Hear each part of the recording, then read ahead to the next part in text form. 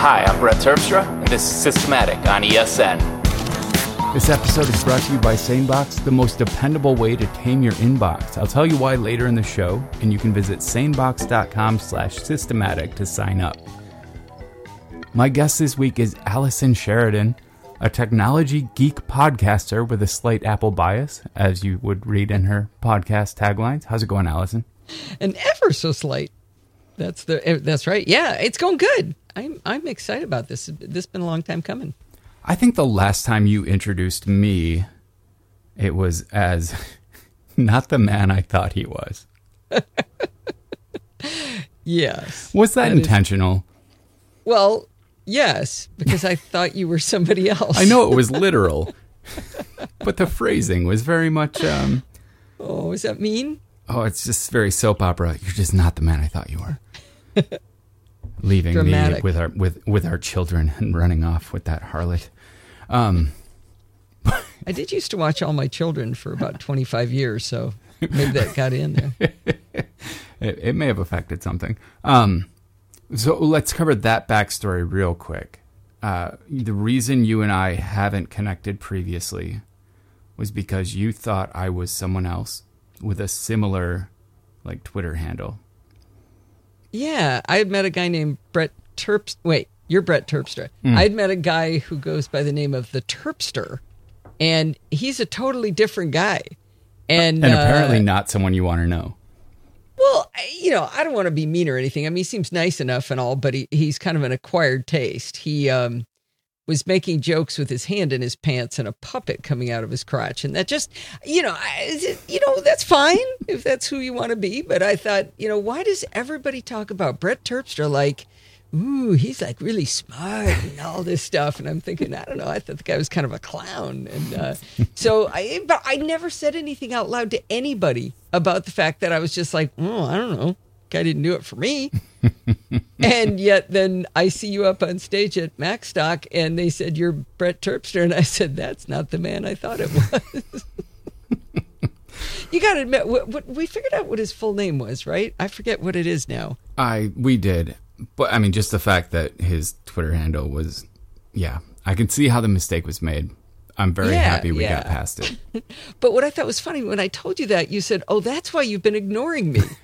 How did you even know I was ignoring you? I never told you, and I never told anybody else, I don't think. I don't know if you know this, but people talk about me a lot.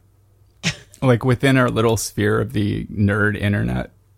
And you were just someone who I had always thought, wow, she's really cool, and just somehow I don't seem to be on her radar at all. You were, and I was going, ugh, who's that guy? Omission. It's embarrassing. Yes, well, I am very happy to have connected. We've hung out at both MacStock and Command D now. Yeah, that was fun, huh? That was scary and Command fun. D? Yeah. It was actually just fun for me. What was scary? Well, having Sal Segoyan go on pretty close to right before you, I'm thinking, I use Text Expander. I make these little snippets, and I know how to use Hazel. And he's up there, changing the world. I did the Automation Slam. I co-hosted that with him. Completely a surprise to me, by the way. I was supposed to be there to take tickets.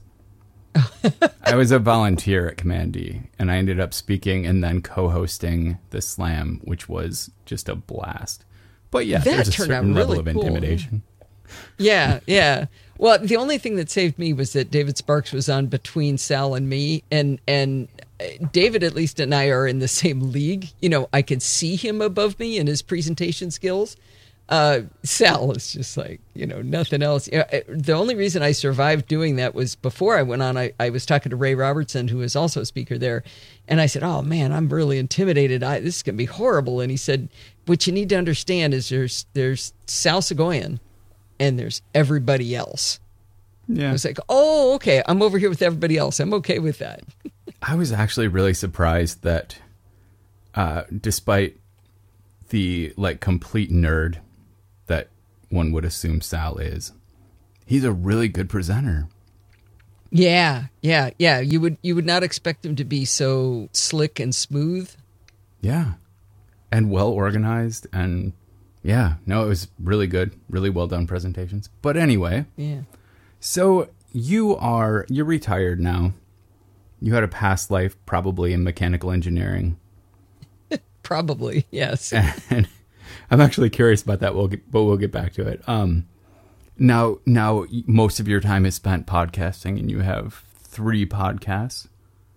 Yes. But it started with one called the Nozilla Cast. And so poorly named, just as you said, you just pronounced it with a Z, so I had to buy that domain. Well, because, yeah. Mozilla, I guess? Yeah, it rhymes? My instinct was it was something to do with Netscape. Your podcast started a long time ago. Yeah, 12 years without a break. Wow. Haven't missed a show in 12 years. Wow, I can't even say that in the last 5 years. Yeah, and now I have tricked other people into doing the show for me while I'm on vacation, but that works. Counts. That's awesome. So what is the name?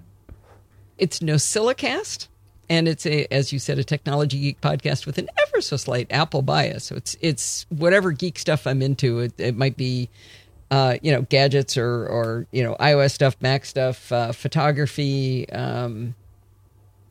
tech, geek stuff. Sure. So it might as well have a name that means nothing. Where did the name come from? It's actually my name spelled backwards. I grew up with a marketing manager. I grew up with a mechanical engineer father.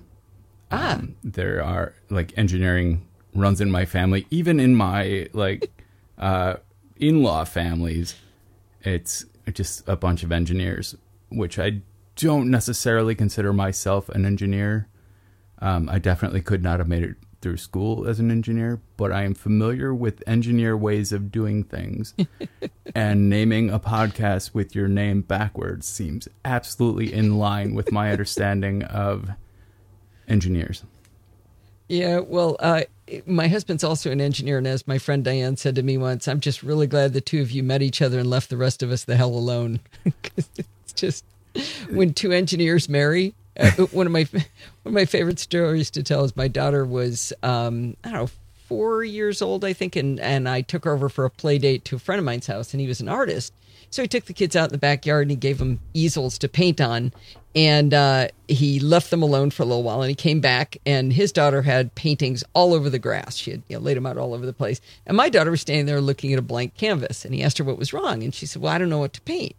And he said, well, how about a cat? And so she took up the paints and she wrote C-A-T. I'd never given her paint. Why would I ever give her paint? I would never paint. That would never come up. That's interesting. Because my brother, also the son of my father, the mechanical engineer, is through and through an artist. I'm a blend, but okay. He is absolutely... I mean, I would say he takes a very analytic view of art. Mm-hmm. But yeah, he at the age of 3, he was drawing better pictures than most 12, 13-year-olds would. It was kind of, he was freakishly good. One of the great banes of my father's existence was that his firstborn son is a musician. My father was a mechanical engineer. And of the 4 children, he's probably either the smartest or the second smartest. I mean, he reads books on string theory for fun. He loves physics, but he wanted to be a musician. And, that nearly killed my father. How so? So I played in chamber orchestra through high school, and it was very clear that people who went into at least orchestra, not so much band, because that was kind of the goof-off music. I was in band. Yeah, I forgive you. But in orchestra, it was mostly nerds, and it was mostly people that went on to get degrees from Stout and Harvard, and they were math geeks, they were science geeks, they had the minds that extremely right-brained, and that was how they got into music. So I'm saying it makes sense to me that someone who enjoys physics would also enjoy music. Yeah, that isn't the problem. It's that he wanted to make a living doing it that bothered my father. the arguments were always about how he wouldn't have any money. And for a musician, he's done extremely well. He owns his own home. He was a director of music synthesis at the Berklee School of Music. Seems like he's doing fine. Yeah, he did okay. But the funny part of the family is that obviously he's very talented musically, and my brother Grant, fabulous flautist. My brother Kelly played several instruments and was very talented, and I just have no musical talent whatsoever. I played every note as loud as they told me to play it. I've held it as long as they told me to play it, and I played it when they told me to play it. But without any feeling for... That apparently is not music. That's a computer. Yeah. Watching my grandson now, if you put any music on, he will start to dance. And he can be eating his oatmeal and he'll be dancing in his chair. And he's just a year old. And so I don't want to repeat the mistake of not giving him paint, like my daughter. So I'll put music on just because he's there, just because it apparently does something for him. And it fascinates me because I don't feel it. Yeah, we'll talk about that in a sec, too. Yeah, so I should probably move on to talking about the rest of your podcast. I have so many questions already. This is going to be a random and winding road. But so you also have a podcast called Taming the Terminal. Yeah. So my co-host, if you will, is a guy named Bart Buchatz, who's a programmer he's a Unix sysadmin with a degree in experimental physics in Ireland. And he was on my show from just shortly after the beginning, about 10 years ago, 500 episodes ago. We started doing a series we called Chit Chat Across the Pond. And eventually, over time, he started being on it every other week instead of every week. And then he started this series called Taming the Terminal, where he taught me to use the terminal. And so we spun that off. It was part of Chit Chat Across the Pond. And when it was finished, my husband, Steve, and Bart and I worked together to burn it into its own evergreen podcast. So it's out there. It hasn't finished necessarily. Every once in a while, you'll see a new episode go in.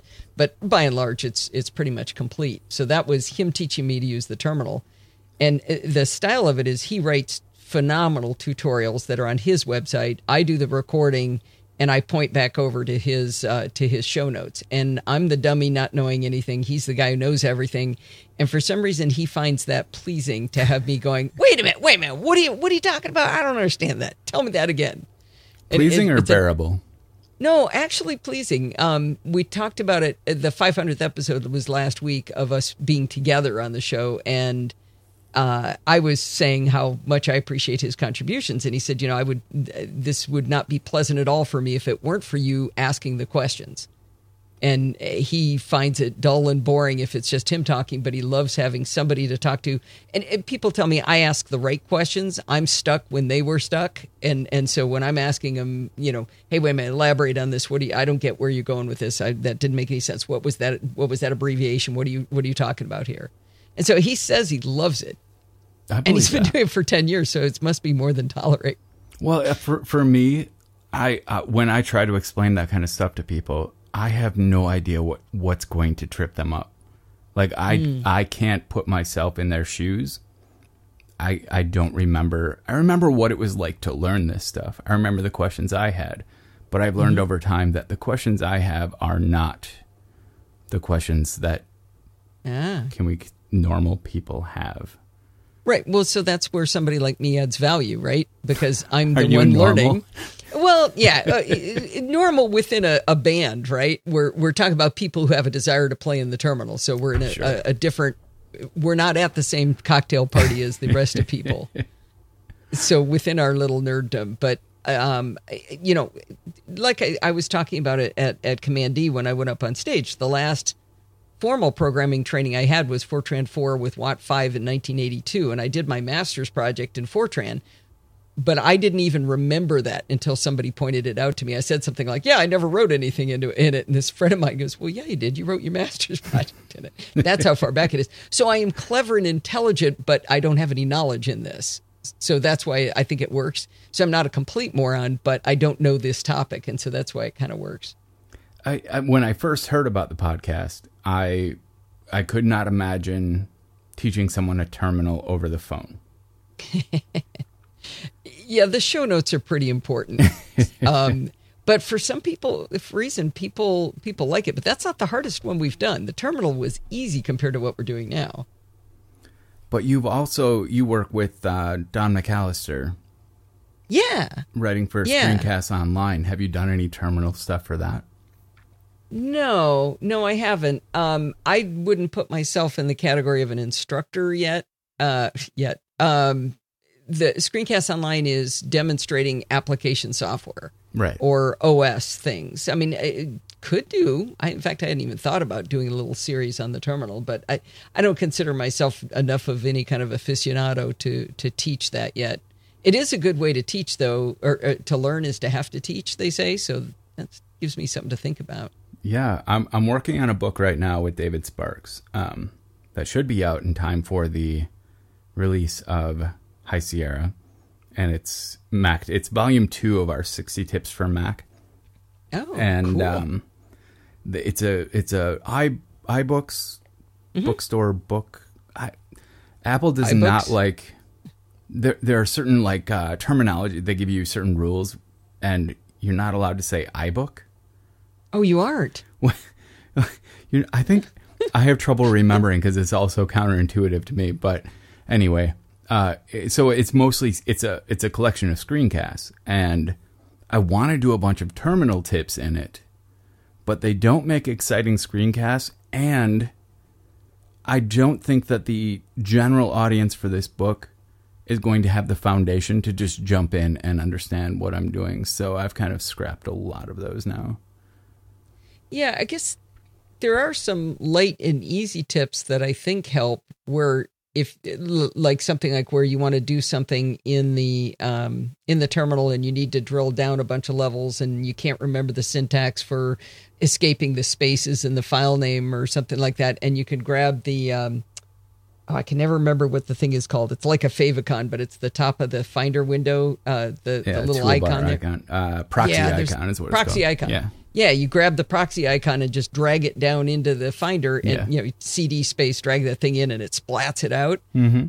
Little tricks like that. Those are the kind of things that blow my dress up. That okay, I'm not completely in the terminal, but I can get there. Yeah. I suppose there are certain tips for Mac that. Things you can do very quickly just by popping up the terminal that really anyone could find useful. I use it for a calendar sometimes. Cal. There. Yeah. Just to see what day a date is going to fall on. Yeah. Or Cal Space 2017. There. I've got the entire year, which I don't think you can do in calendar, can you? I don't. I use Fantastical and that's the problem is I use third-party apps for everything. So when it comes to talking about the default apps, I'm behind. All right. And then you have one more podcast called Chit Chat Across the Pond, also with Bart. Well, Chit Chat Across the Pond, so it was originally part of my main show. So I just had the NosillaCast, but the second half was always Chit Chat. And then I spun Chit Chat off on its own. And then after a while, after we finished Taming the Terminal, I realized, well, every other week I've got this super, super nerdy show with Bart. And then the other every other week is me just talking to somebody in tech that I find interesting. And that's kind of uneven, right? There's people who are following the series of Taming the Terminal, but then the other people, well, they're really not into that. So they have to listen to every other week. So I got the idea right around that time. Bart started another series called Programming by Stealth. So I split. There's actually 3 feeds for Chit Chat Across the Pond. There's the full feed that has everything. Then there's Chit Chat Across the Pond Lite, which is the non-propeller beanie stuff. And then there's Programming by Stealth, which stands alone. And that way we don't have to do a bunch of work to spin it off later. It's kind of already spun off. And that's the real headbanging hard thing that we're working on now. 38 episodes in, he started with teaching us HTML and then CSS, and then he got into JavaScript. And so we've been trying to learn JavaScript, and it's really hard. Well, yeah. Although with a Fortran background, I would think JavaScript is very unstructured. Syntax would be familiar. Yeah, it's super familiar. Yeah, it's right. It rolls off the tongue, some of those phrases. And Bart's a good instructor. What's been interesting about the show for me is that a bunch of women have come out of the background and started helping me on the side. So I'll say something, I'll be stuck on a point, and I'll just be going, I don't get it, Bart. I don't get it. And this woman, Jill, will write to me, and she'll send me like 12 pages of explanation and she'll use funny words to try to keep me engaged and help me understand what it was Bart was trying to teach me. And then Helma jumped in and helped me with some of the CSS stuff and said, well, let's do a screen share. Let's work on the CSS on your website and you'll see how this works. And then Dorothy has been helping me whenever we're doing our homework. Dorothy does it first, and then I sit there and ask her questions in text, and she helps me through it. So it's like I have 3 full-time tutors on the side with Bart teaching me full-time as the instructor. Wow. Do you know Elsie Escobar? Yes, sort of. Have met and have chatted with, and I think we're friends on Facebook. Yeah, okay. She's from Libsyn, right? Yes. She was a guest on this podcast previously, helping a friend of mine out with starting her own podcast. I've been really impressed. You mentioned women contacting. It was because her thing is kind of she podcasts, like okay, that was kind of a random aside, but anyway, I did want to tell you why I'm learning JavaScript. Okay, it's not necessarily that I need it, but Dr. Marianne Gary has been on Chit Chat Across the Pond Light a couple of times, and she's a professor out of New Zealand. Fascinating person, but she messes with people's memories that's her life's work. She can bring a group of people together and convince them that something happened in their memory that actually never happened to them. It's really, really terrifying. Very MK Ultra. Yeah. Yeah. It's awesome. She's so interesting to listen to. But anyway, one of the things she talked about one time was, and she suggested a book for me to read about how to keep your brain alive. And, they've got this thing about, you can play these little brain games on your iPhone. Well, that doesn't actually do anything. According to the research that she tuned me into, the thing you have to do is find something very difficult for you to learn and master it. Yeah. So you don't get to give up. I mean, maybe it's playing the guitar, but you don't get to play 3 chords and go, okay, I'm good. Now my brain's good forever. You have to master it. You have to do something that hurts. And so whenever I've got like my head on the table banging it as Bart's saying something I completely don't understand, I hear her words. I'm like, okay, no, that's exactly why I'm doing this. It's supposed to be this hard. And that gets harder and harder as I get older. I used to love completely like learning things that were inaccessible to me, like 100%, and like focusing and learning it and starting from the beginning. That as I get older, we'll say 40 now, I find that more and more difficult. But Alzheimer's does run in my family. And yeah, me too. Long ago, I read research about convents, nunneries. Yeah. The nuns, they were in this book. Yeah, where basically at around the age of between 40 and 50, they would be required to learn an entirely new... I don't know how it works with nuns. It's not their like career, but they would go from one money-making activity to something entirely unrelated. And they had like 0 incidences over 100 years. Oh, wow. Of Alzheimer's. And now that's interesting. Then posthumously, they would find that the nests, what are they called?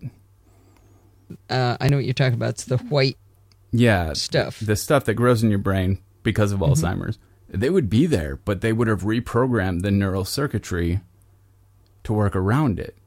Yeah. And, I remember there was a specific one of the nuns that they sliced her brain open and found that. And most of my mother's brothers and sisters have died of Alzheimer's. There's one who doesn't have it. And my mother didn't. And so she worked with the Alzheimer's people and donated her brain because they wanted to know why. And I am convinced that she probably had all those little tendrils or whatever they call them. I forget the words now. And she was sharp she had a stroke eventually that kind of messed things up. But other than that, and you know, Brett, you talk about being, you know, interested in learning. I remember my mother calling me when she was like, I think she was 89, and she said, "Allison, you've been watching what's going on out there in Las Vegas? They got this show called CES. They got a display that is, you know, 11 millimeters thick. How do they get power out of that?" You know, she was learning all the time. She never stopped learning. And I'm convinced that had something to do with it. She started writing when she was like 88. Yeah. I am fascinated with anyone, regardless of like their motivation, who continues learning at that rate, even after the age of 50. Yeah, I'm 59, so I've just no interest in not doing that. Like I watch some TV, but when I watch TV, I feel like I'm just wasting time where I could be learning something. And I all of the podcasts I listen to, I'm trying to learn. It's not pure entertainment. I do read books that are crap sometimes, though. Well, you got to have some entertainment that is an escape. Yeah, that's what all my children used to be for me until they canceled it. All right, so. Aside from the podcasting, learning, do you still do anything engineering? No. So my formal training it was in engineering. I have a bachelor's and master's in mechanical engineering, UCLA for my master's. But I worked for 11 years as a mechanical design engineer. And in whatever that is, 1989, they brought in the first computer-aided design system. We were still on drafting boards back then with a pencil and an eraser and such. And they needed somebody to go play with this thing. And they were kind of like, I don't know, this newfangled, I don't know what this stuff is. And put Allison on that. and I started working on it. And it was the difference between being a piano player and a pianist to me that on doing mechanical design, it was like the way I did music. You know, I could plod along, but I wasn't inventive. You know, I wasn't, as my father would call it, the engineer's engineer. I wasn't really as good as I always thought I was. But when I got onto the computer, man, I could make that thing sing. I could just the commands would flow out of me and I could just make it do my bidding. And I really got excited about things after that. So I ended up kind of careening off into an IT world after that. So the last 24 years I was at the company I worked for, I was really in the IT side. That adds up, just based on what I know about you in the present. Can we talk about music for a sec? Sure. So, okay, I when I was grade school age, after a parent-teacher conference with my public school, I hated those.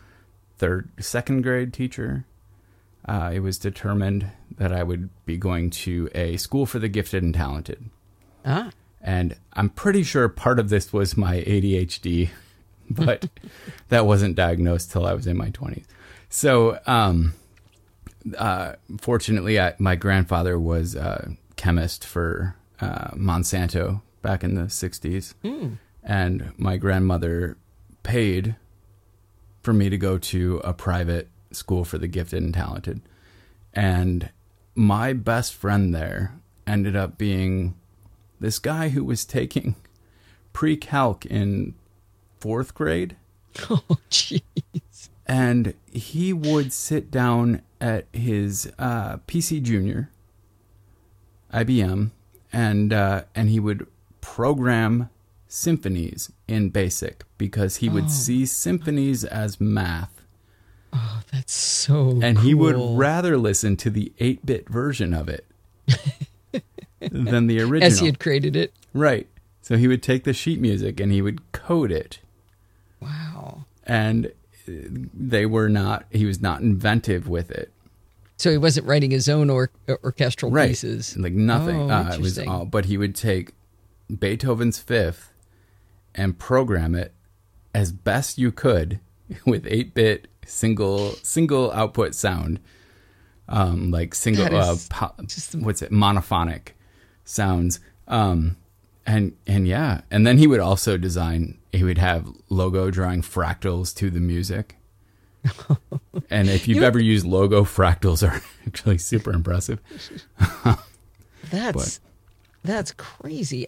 What it reminds me a little bit of is a show I saw on autism quite a few years ago, where there's a guy who can recite pi out to thousands of digits, and he says he sees them as color. What's that? I love something dysphoria, dysmasia.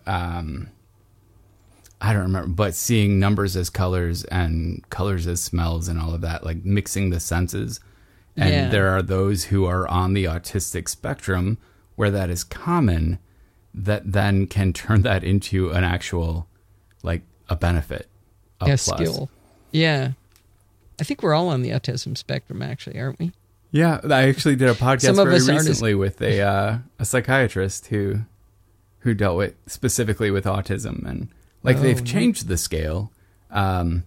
Asperger's is no longer a thing.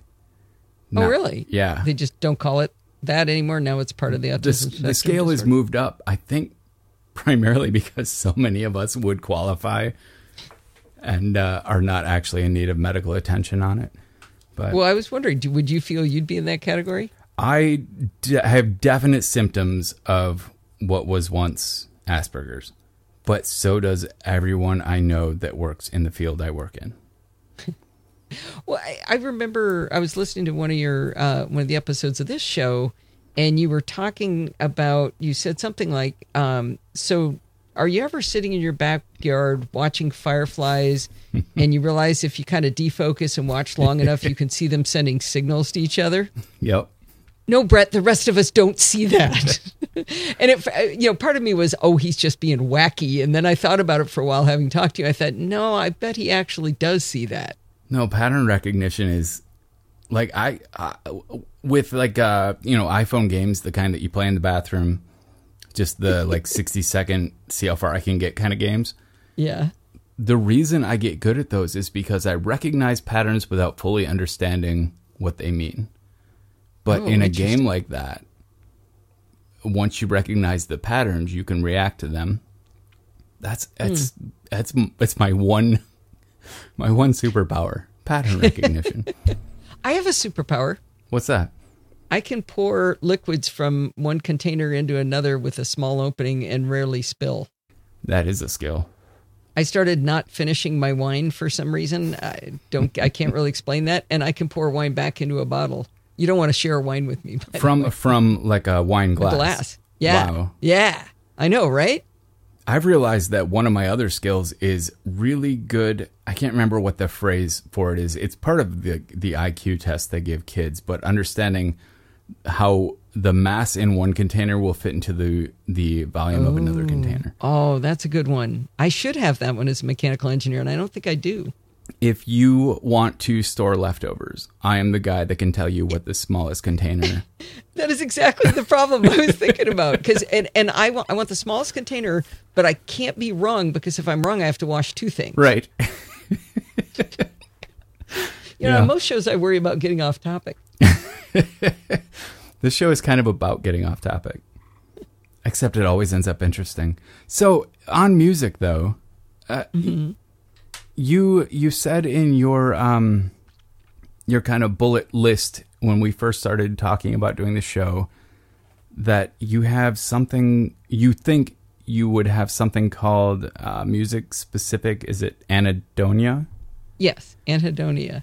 Anhedonia. So, I've always said that I don't like music, and I realized after they discovered music-specific anhedonia, or specific music anhedonia, I forget how it's actually said, that's not really the right wording. It's that I don't care about music. I don't care either way. And coming from such a musical family, I always felt kind of like I should hide this. If my brother Jan knew about this, it would kill him. It would just kill him, and he would try to convince me otherwise. And my whole life, people said, "Well, if you listen to my music," and they'd give me their show tunes, or it's it's orchestral pieces, or it's jazz, or whatever, and I would try them, and it fits into this odd category of not interesting enough to just listen and too distracting to listen and do anything else.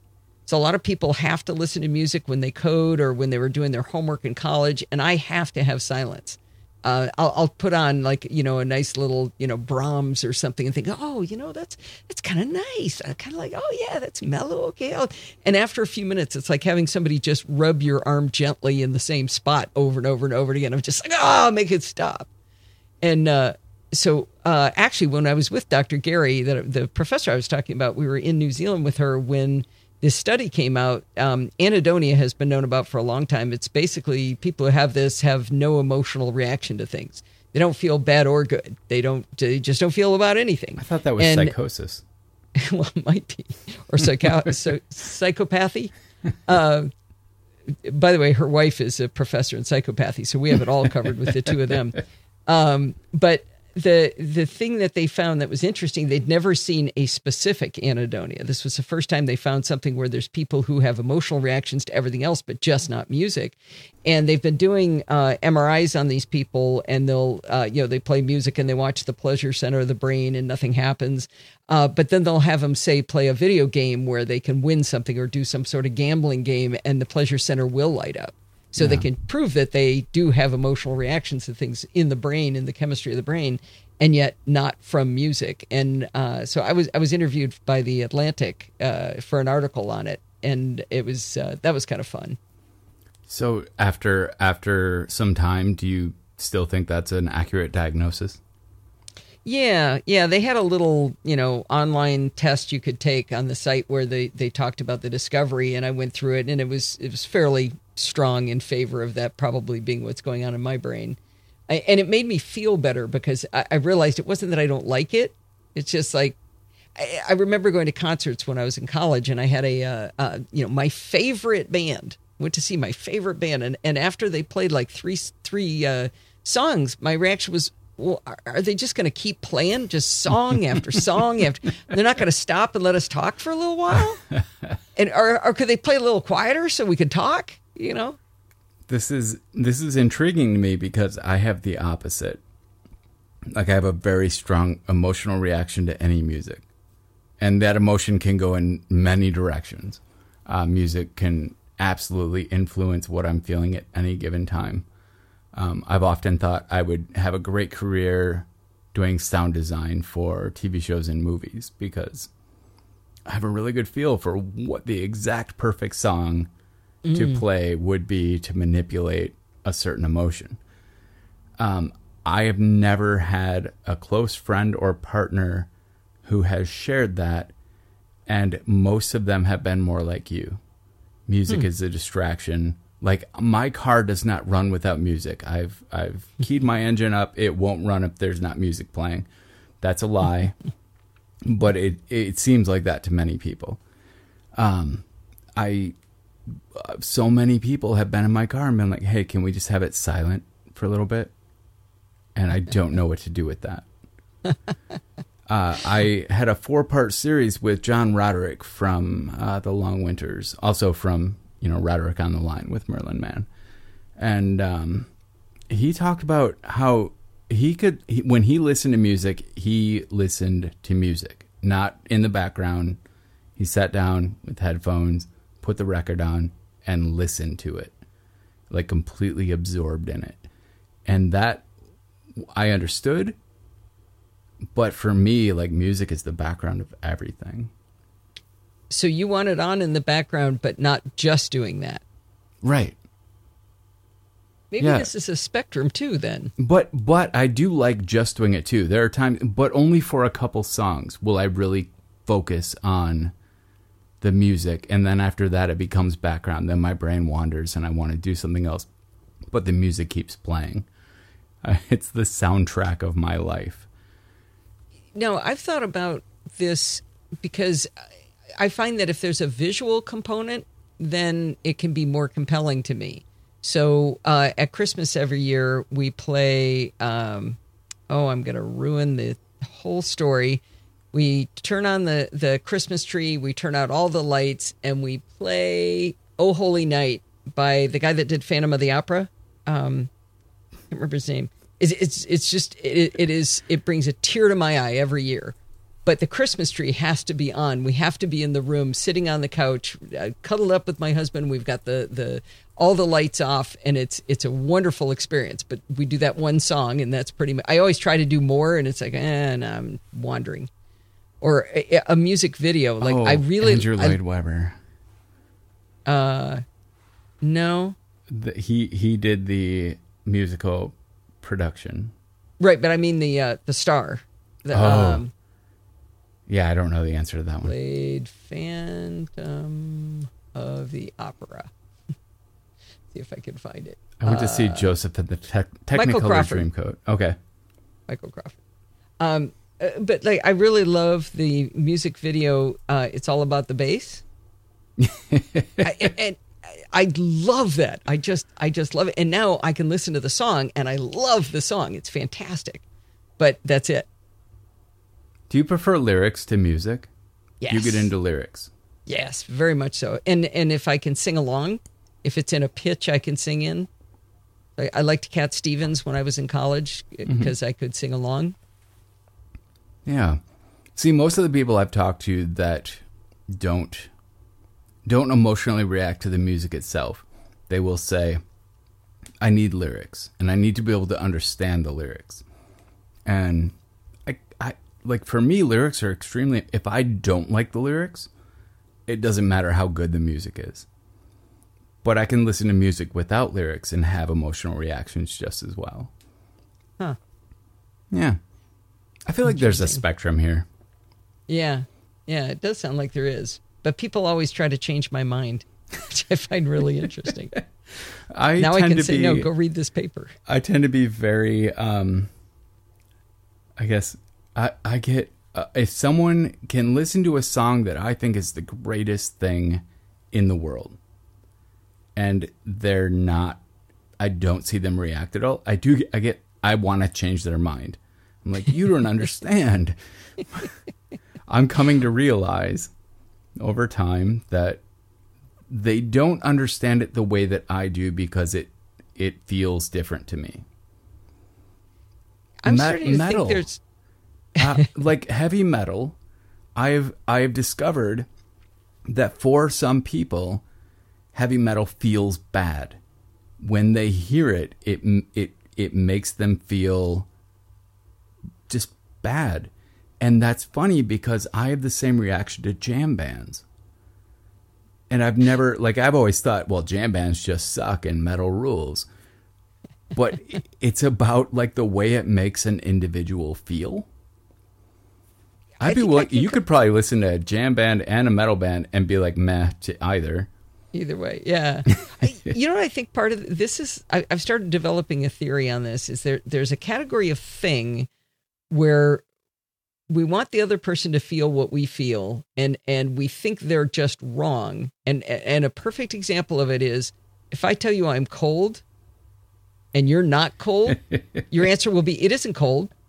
I feel like that is the most common argument between couples. Yeah, well, that might have come up. And I realize it's irrelevant to me whether or not you're cold. I am cold. Therefore, I would like it to be warmer. I'll immediately check the temperature. I'll be like, it's 74 degrees. You're wearing this right now. You can't be cold.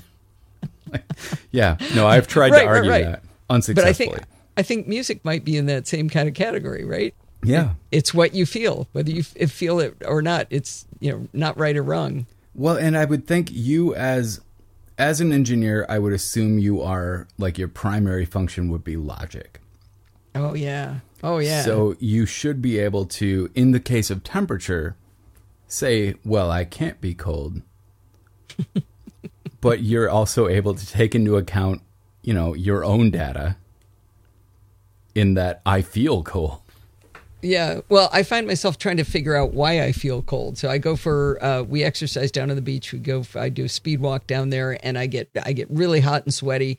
And within minutes, I'm really cold, and I sweat when I work out. And so I think that's cool. So I spend all the time trying to figure out why I get cold. So that would be the left brain side, right? Yep, that totally makes sense. Yeah, because it's illogical. I was hot like 30 seconds ago. Yeah. I thought when I lost a bunch of weight that I would stop sweating as much when I worked out.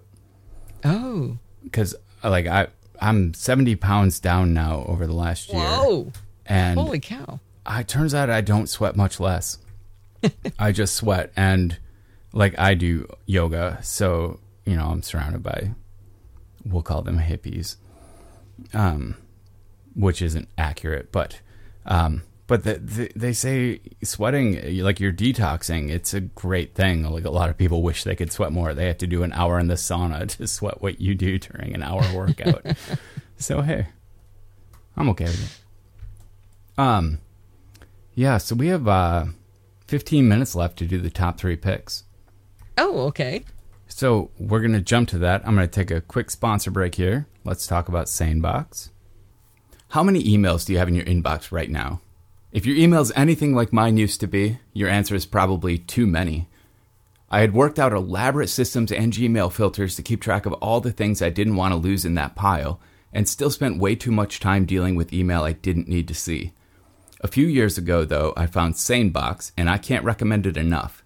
I know from the number of referral signups I've seen that the feeling is shared among almost everyone who tries it. SaneBox sorts through your email and automatically moves all of the trivial stuff into a different folder, so the only messages in your inbox are the ones you actually want to see. Every time you move an email manually, you train SaneBox to be even smarter. You can add extra training folders to match your workflow. Over the last couple of years, they've added awesome tools like the black hole. When you move an email into that folder, you train SaneBox to never allow that sender into your inbox again. You'll never even see the messages. It's perfect for lists you don't want to be on, and especially great for spam that you don't even want to click an unsubscribe link on for fear of validating your address. I also love the snooze folders, which I can customize to any length of time. I have one called Gimme a Sec that snoozes email for 2 hours, and one called After Work to snooze until evening. And I love the Sane Reminders folder that automatically reminds me when I need a follow-up email from somebody. Because we could all use more organization in our email life, SaneBox is offering a great deal for Systematic listeners. If you visit sanebox.com/systematic, they'll throw in an extra $20 credit on top of the 2-week free trial. You don't have to enter your credit card information unless you decide to buy, so there's really nothing to lose. Check it out today and let me know if you love reaching Inbox Zero as much as I do. Again, that's sanebox.com/systematic. So that brings us to the top 3 picks. This goes back and forth. We do one at a time, and you get to lead off.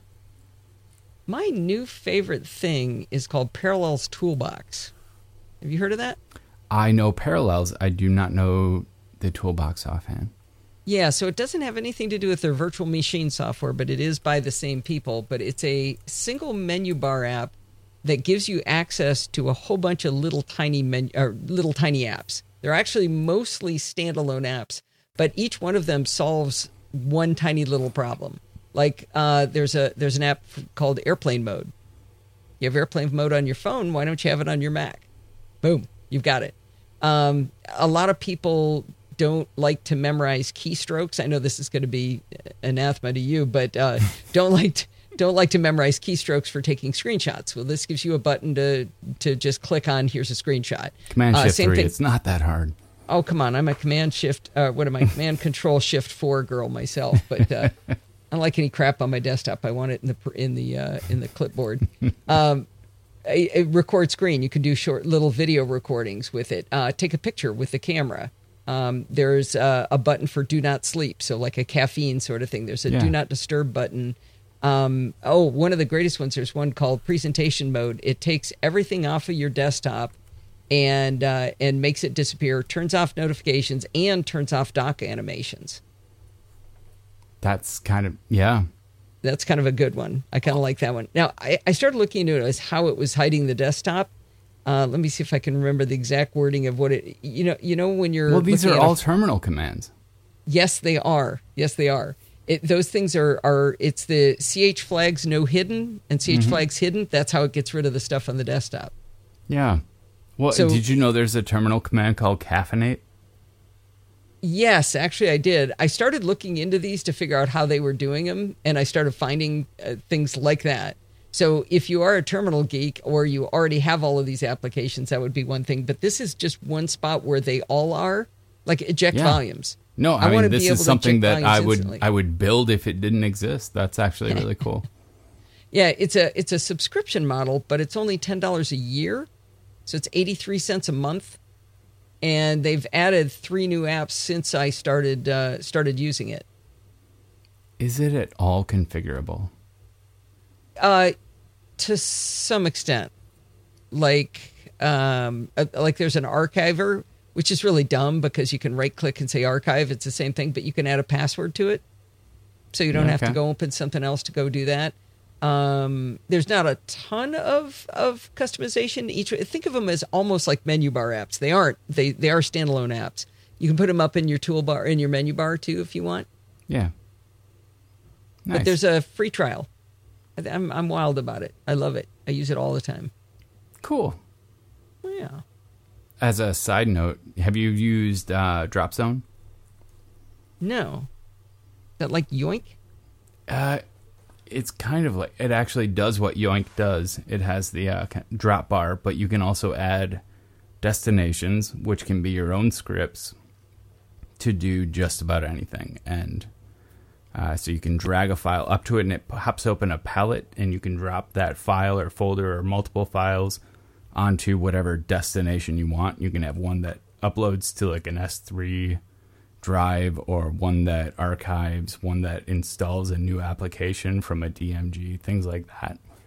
I've had a lot of fun hacking that, but I tend to do that with just putting stuff in the Finder window, in the menu bar at the top of each of the Finder windows.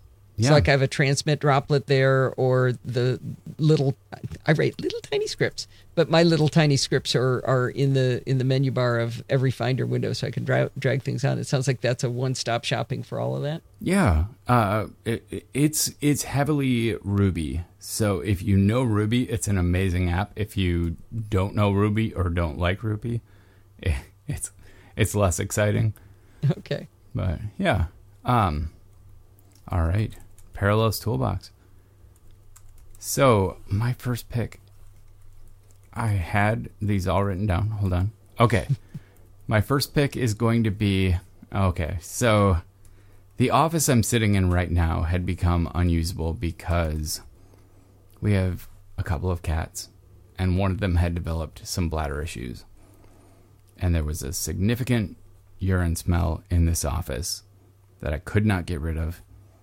So I searched my memory banks and remembered what it was that once got rid of all this stuff. And it was Nature's Miracle. And I got the new version of Nature's Miracle 3-in-1 Odor Destroyer, which works on hard surfaces, carpet, and airborne odors. And it is amazing stuff. It's a spray bottle, but it doesn't mask. Like the one that I got is scentless, like 0 scent to it. You can spray a room, it smells like nothing, and then it eats the odor. Like it destroys the odor causing.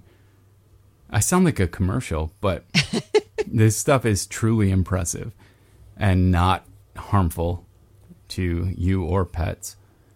I've been super impressed with it. That's pretty cool. I could have used that when I had a cat with the same problem. I just don't have that cat anymore, I'm afraid. I'm sorry. Yeah. I fear, like I've had a lot of pets in my life, and I'm used to mortality. Like my first pet died when I was maybe 6 years old, and that, like, I know how it goes. But the pets I currently have, I think I'm more attached to than I ever have been before. Huh. So, and they're all getting up in their years. Mortality is of concern to me once again. Here's the circling back. The vet told me that they believe when that happens to a cat that it's a form of dementia, actually. In this case, it's stress. Oh. The cat who's actually peeing is not my pet. Ah. It is a pet who is stressed out by my pet living here. Ah, okay. So It's funny. Yeah. They asked us that when something else was wrong with the same cat. And when you make a list of what to have in a cat, don't pick irritable bowel syndrome.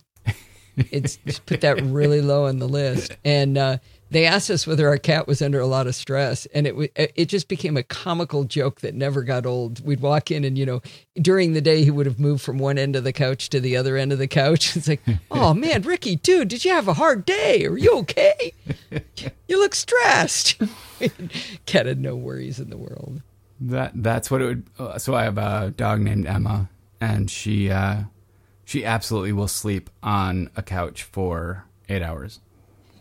I follow Emma on Twitter. Yeah, she has her own Twitter account. So sad, Emma. But yeah, she'll happily, as long as no one's home, she'll just sleep for 8 hours straight during the day on a couch, and still sleep fine at night with a little walk in between. But yeah, if she moves from one end to the other, I do worry about her stress level. How did you make that decision?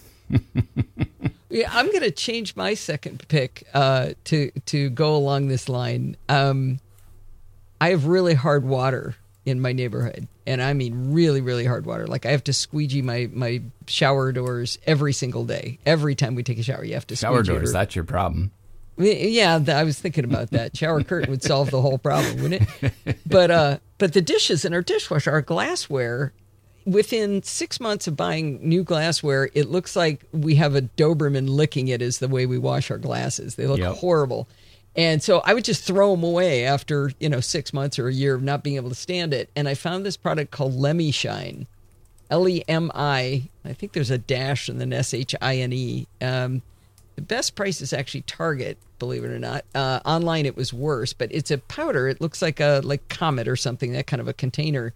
And you put a little bit of it in the dishwasher in the little pocket that hopefully you have the either two pockets or you use the pellets is what we have to use for the soap, and it just instantly solves the problem. It's just gone. There's no trouble at all and in fact the inside of our dishwasher was stainless steel and it was pure white.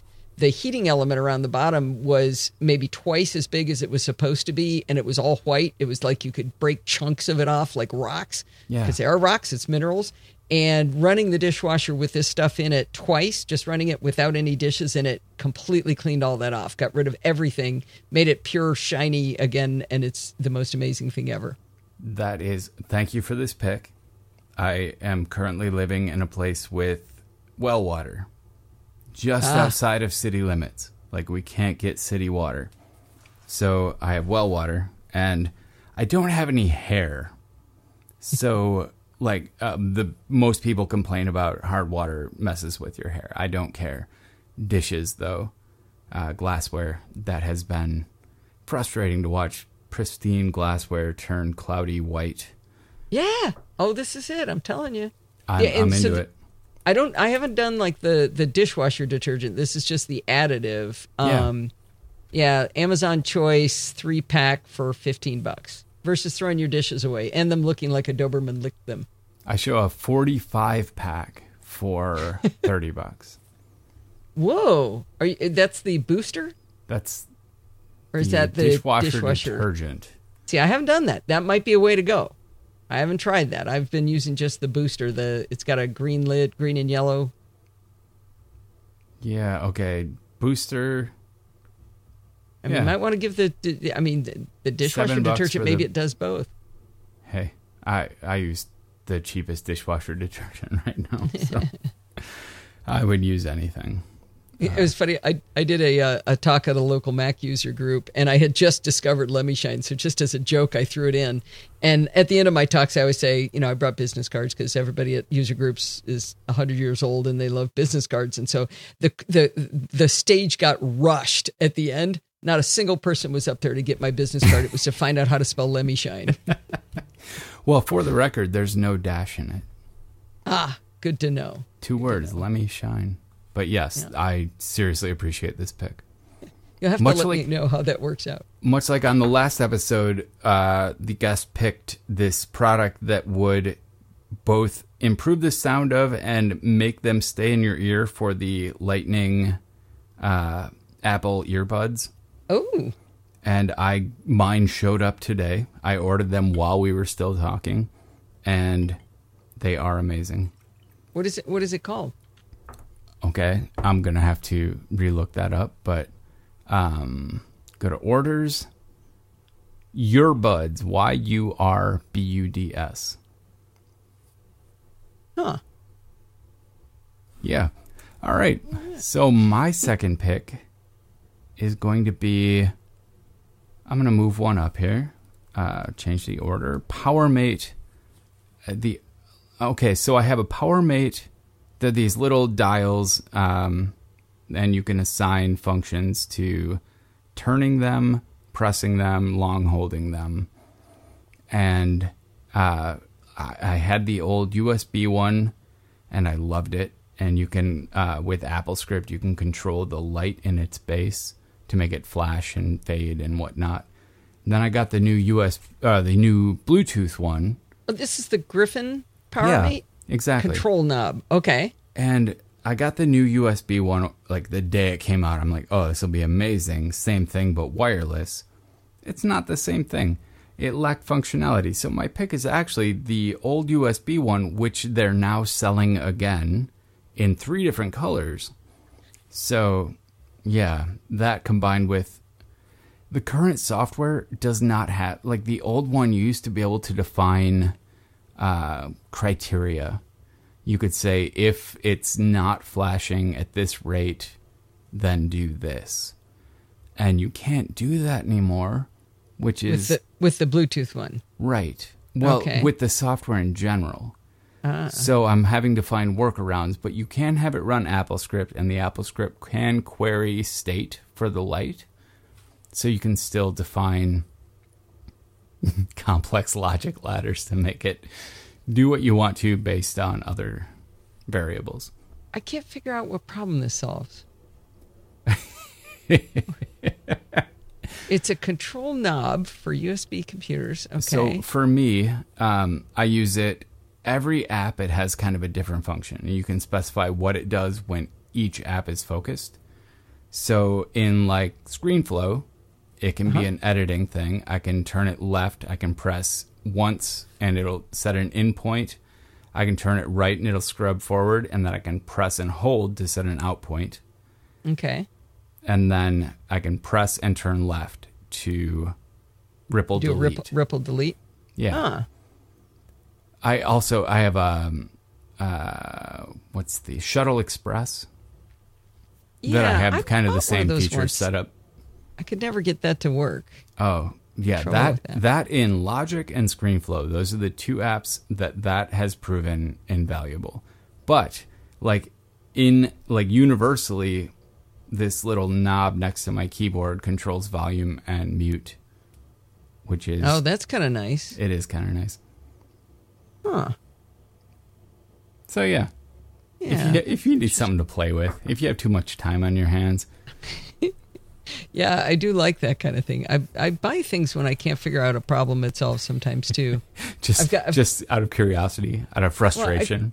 I just bought an iDevices Switch and I was all excited and I got it home and I looking at it going, I don't think I have anything I want to turn on and off with my voice that isn't a soft switch, so it doesn't work with that. That is a soft switch? So, what's a soft switch? Yeah, so like our coffee maker, for example. I'd like to have it come on and make coffee, except it's a Keurig, and you have to press a button on the front for it to make the coffee. I had Joe Duganzik on my show from he does Smarter Home Life, and he said, "Oh, there's a great solution for that. There's a mechanical button you can get. It reaches out and presses the button." Yeah, it is. It's got a servo. It just goes dunk. Yeah. Oh, my house is an amalgamation of Insteon and X10 and IR blasters and converters and power line and radio signal controls. But I have consolidated it all to the point where I can control everything with Siri. Oh, that nice. makes me super happy.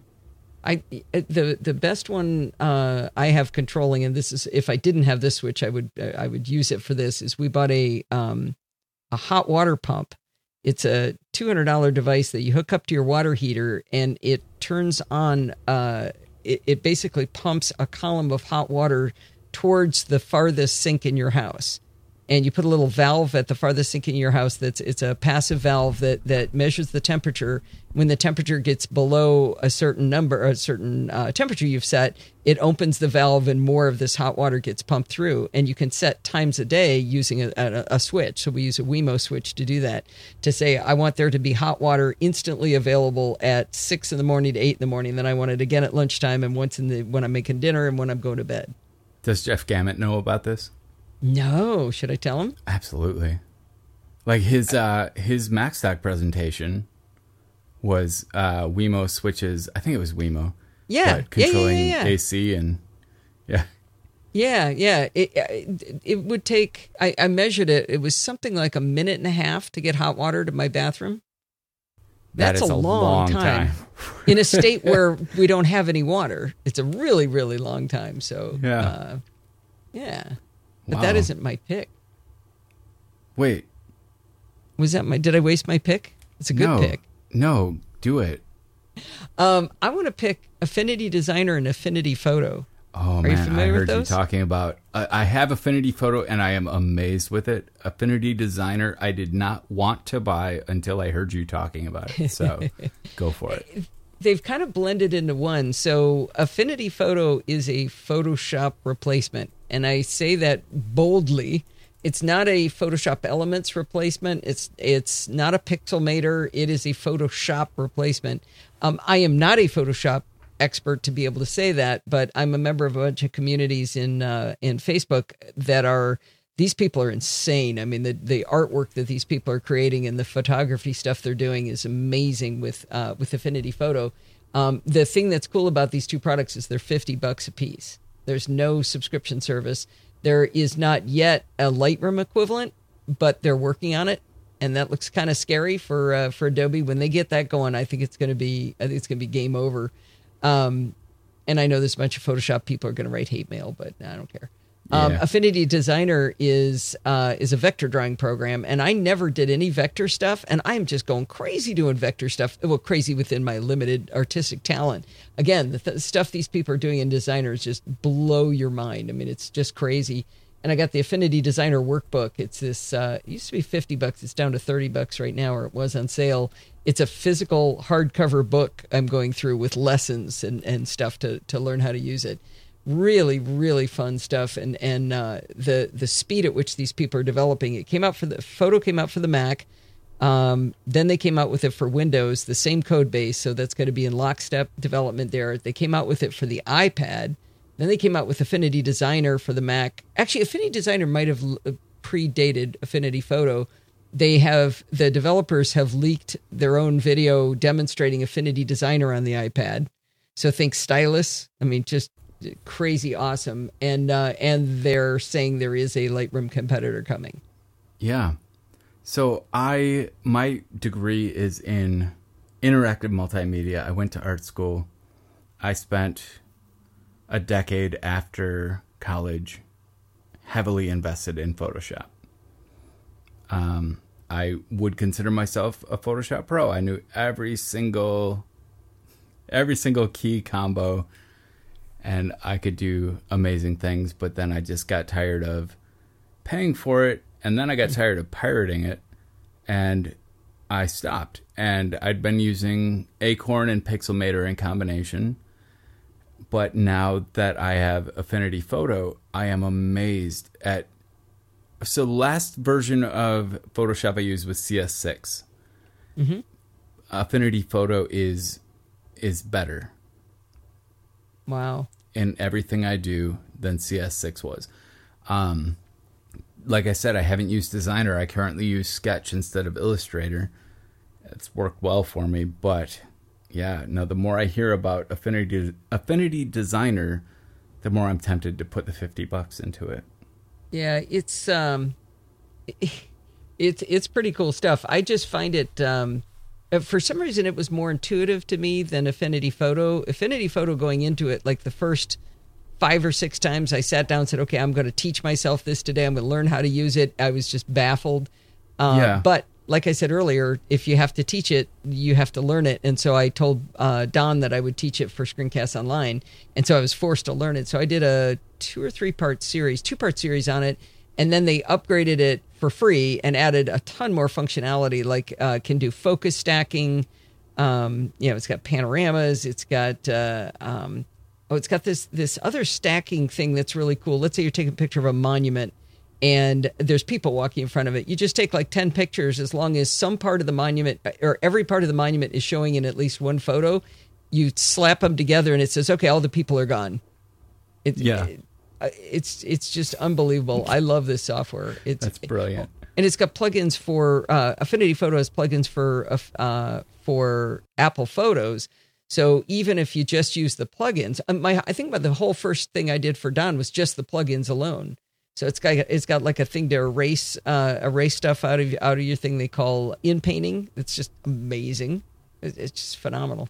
And the growth in the communities. I'm looking. The Affinity Photo Tutorials Facebook group has 3,500 people in it, and the Affinity Designer Photo group has another 5,300 people in it. I mean, it's growing like crazy. Yeah. Well, and to me, that's what actually makes software. The average user might not even realize it's happening, but that kind of community, that's what both encourages development and builds like an actual user base for things. So, yeah. Do you know Elaine Giles? No. She's a British Photoshop instructor, and she's switched to Affinity Photo, and she's doing instruction in it. That's amazing. It's really amazing. Yeah. I have no artistic talent, but I can do things now. I can draw rectangles. I imagine if you've taught a course in Designer, you can probably do more than that. Well, I haven't taught a course in Designer yet. That's why I'm learning it. Photo I've done. To be fair, that's the first story Sal tells about learning automation on the Mac, too, is he drew a rectangle. So, see, I'm almost there then. All right, so my last pick is Diesel Geek. DieselGeek.com. I have an Audi TT convertible. It is my favorite car I've ever owned. It's starting to show its age. As of yesterday, actually, it had lost 6th gear.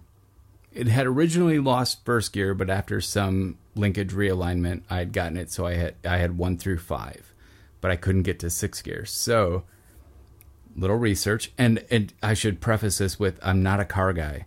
I know makes and models, but I don't know how to fix them. And I have been learning since Christopher Harold. I'm not going to try to say his last name because I've currently forgotten how to say it, but he is now known to me as Harold Chris Harold because he goes by Harold. His first name is actually Chris. So anyway, thank you, Harold.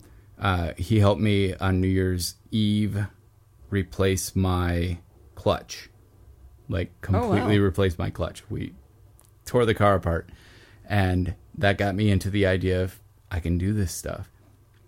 And so I have been over time, like doing minor repairs on it. Yesterday I fixed the shifter linkage, and now I have all 6 gears, and the shifting is tighter than it's ever been. Wow. Next up is a timing belt replacement, which would, at the mechanic, cost me minimum $1,000. With Diesel Geek parts, I can do it for about $200.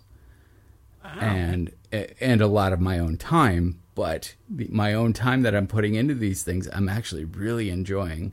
I am learning a ton about how things actually work. I am driving my convertible. I'm driving my convertible way more smugly than I ever did before because I fixed this thing. So yeah, that's Diesel Geek. Neat. So what Diesel Geek does though is offer slightly modified solutions. So for the problem with my linkage was actually just one bushing that to go to a mechanic would easily cost me $300 because they have to buy like the Audi specified parts and then the time to put those in. With this, it was $35 for the bushing, and then maybe an hour and a half of my time. So and you enjoyed it. I did. I loved it. I learned all about how my shifter actually talks to my clutch, so I can't complain about that. Yeah. And you're not afraid of killing yourself because you don't know what you're doing? Oh, entirely a possibility. I have accepted the potential of death long ago. This is unrelated, but also, yeah, no, I could absolutely die. I'm cool with it. We keep getting back to mortality. We talk about pet smells, it turns to mortality. We talk about learning, it talks to Alzheimer's and mortality. We talk about your car, it's mortality. If you knew the life I've lived, I had to accept mortality a long, long time ago. Okay. But we don't have time to go into that. We'll just say that my life choices have been extremely dangerous. Well, okay. All right. Well, that's 3 and 3. Allison, why don't you tell us where you can be found on the internet? Well, the best place is podfeet.com, podfeet.com. And I go by Podfeet on Twitter. All right. I like the conciseness of that. It's few characters because Allison Sheridan, way too many syllables and digits.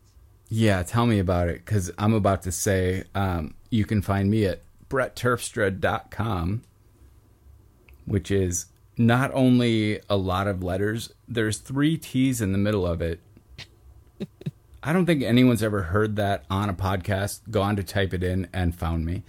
But you can also find me as TT Scoff everywhere, and you can click my bio link in any of those places, from the horrifying these days Ello to Twitter to Facebook. Yeah.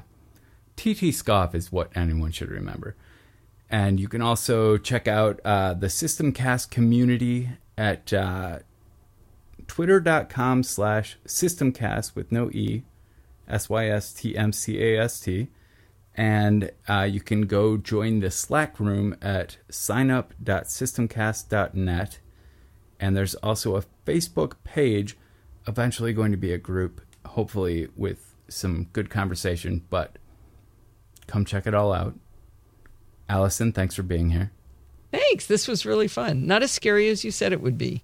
Did I say it was going to be scary? You said you'd make me uncomfortable. Oh, that's just a warning. forgot. I do that to a lot of people. Sorry. I'm glad it was less scary than that. And thanks to everyone for listening.